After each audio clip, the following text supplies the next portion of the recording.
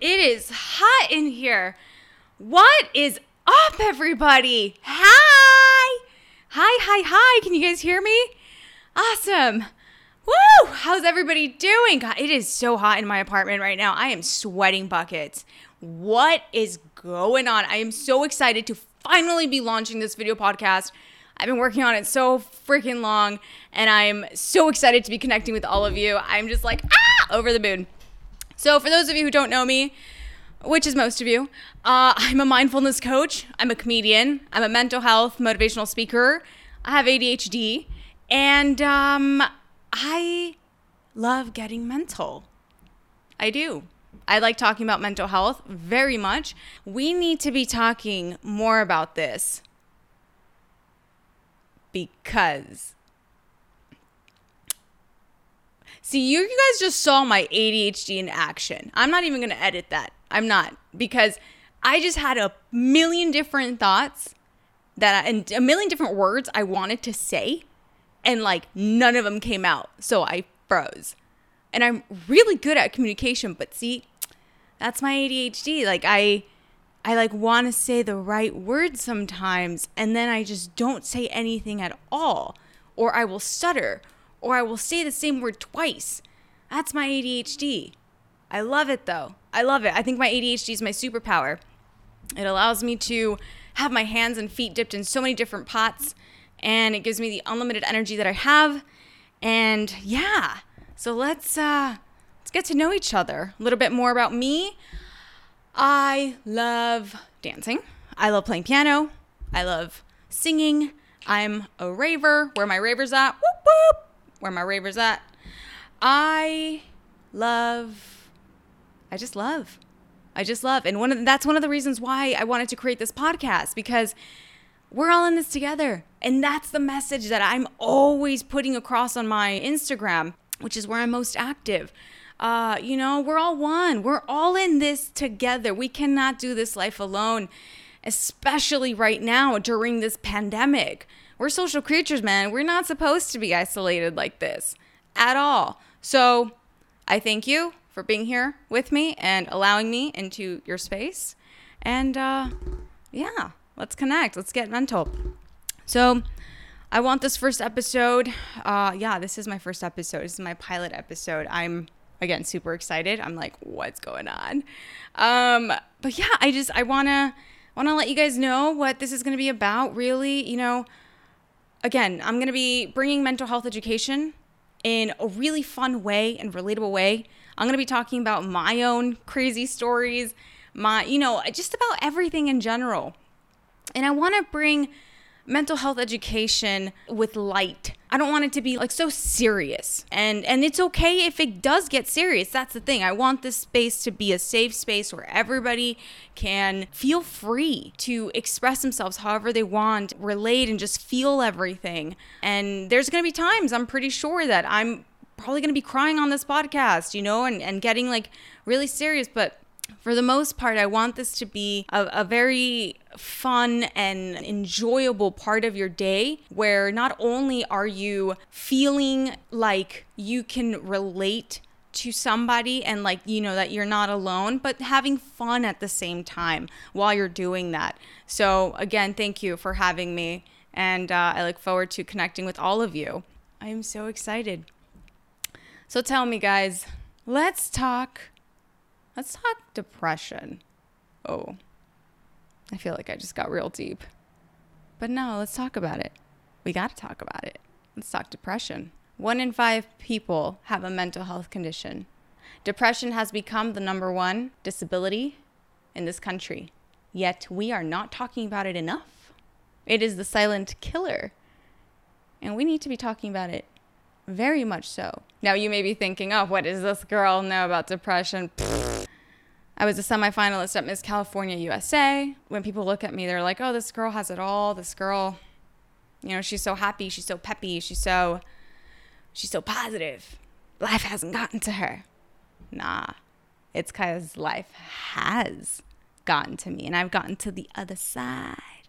See, I've crossed over to the other side, and I'm able to spread that light now after having gone through that dark ass tunnel. I suffered from depression for many years. Many years, followed by anxiety, followed by panic attacks. Ton of them, which led me to therapy when I was 19 years old. 19, 20, around there. I began my journey into psychoanalytical therapy. And I did so much work, inner work. I uncovered just trauma after trauma after trauma. And it was so beautiful and so healing. And I truly credit me being in therapy and talking about my life and what I was going through. I really credit that to me being who I am today. I know that talking about mental health conditions is so highly stigmatized, which is why this is why I'm so excited to do this podcast, because I want to bring it to the forefront. So yeah, I began therapy when I was around 19, 20. I was with my therapist for about 3 years. For the first 2 years, I saw her twice a week. Like, that was a lot. But that was a lot of trauma. And then on the third year, I saw her once a week. I took a 2-year break, and that's when my mental health went down. And I'll never forget the year. It was 2017. And all of a sudden, I started to experience something I've never experienced before, which is rage. And that's not my temperament at all. And I began to throw things across the house. I was living with a boyfriend at the time, and we had been together for about 5 years. And my ex was like, "Who are you? This isn't the Brenda that I know." I mean, I would get mugs and just like fling them across the room and have them smash and break.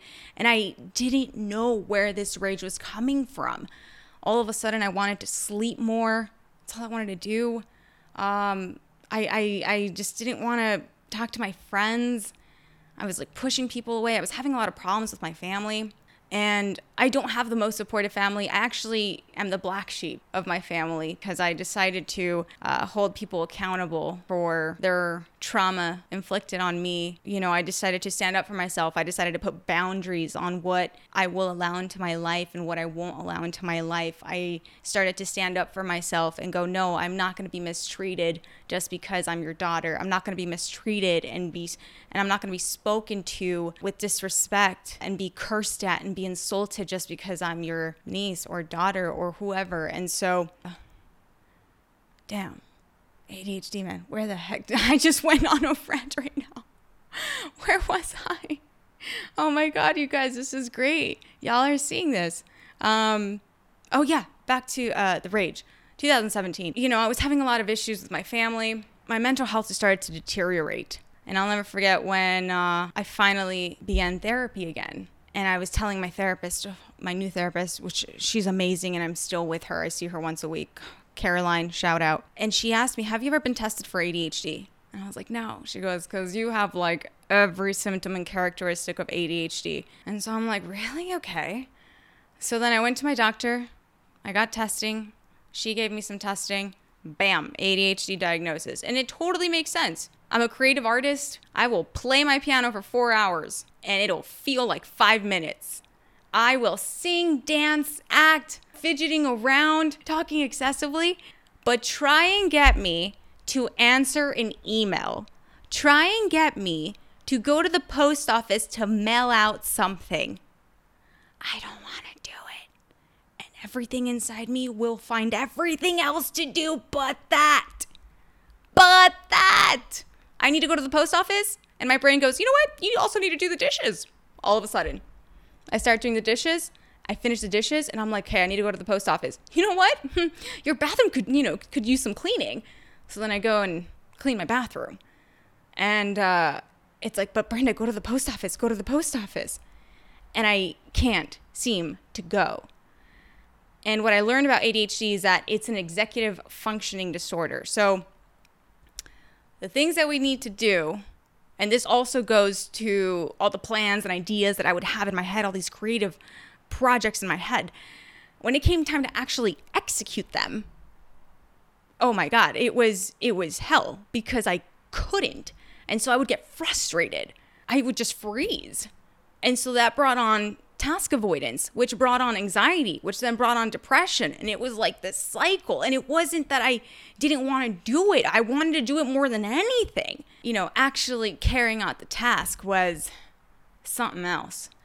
And so when I finally got diagnosed with ADHD, I felt this wave of relief of finally I can put a name to what has been going on my entire life, and I can manage it and I can do it. I began taking medicine for it, and it changed my life.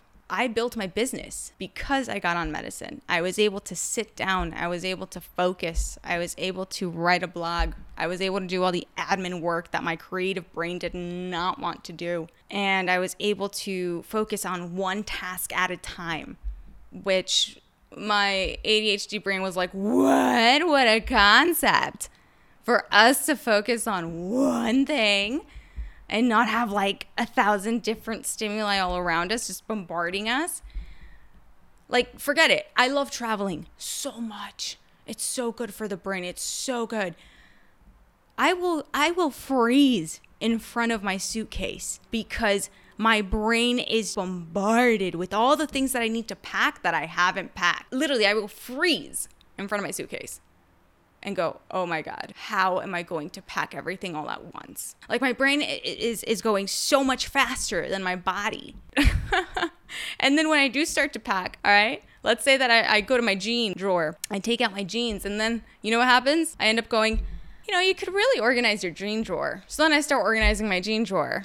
And then I'm like, okay, you're done organizing your jean drawer. Let's go get your toothbrush and your toothpaste. And then I go, you could really organize your bathroom. So then I start organizing my bathroom.